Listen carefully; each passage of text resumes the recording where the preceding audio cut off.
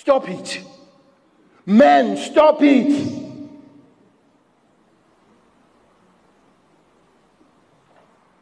This crime of rape must come to an end. And there is one person to finish, is the man.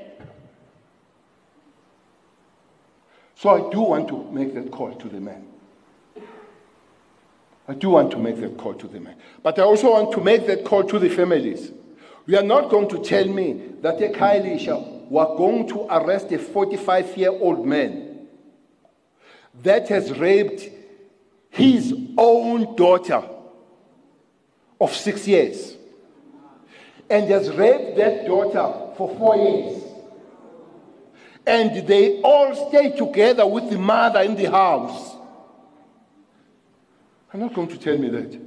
So families, please be part of this fight, of this scourge of women abused by men. But men, please, women are not made for your pleasures.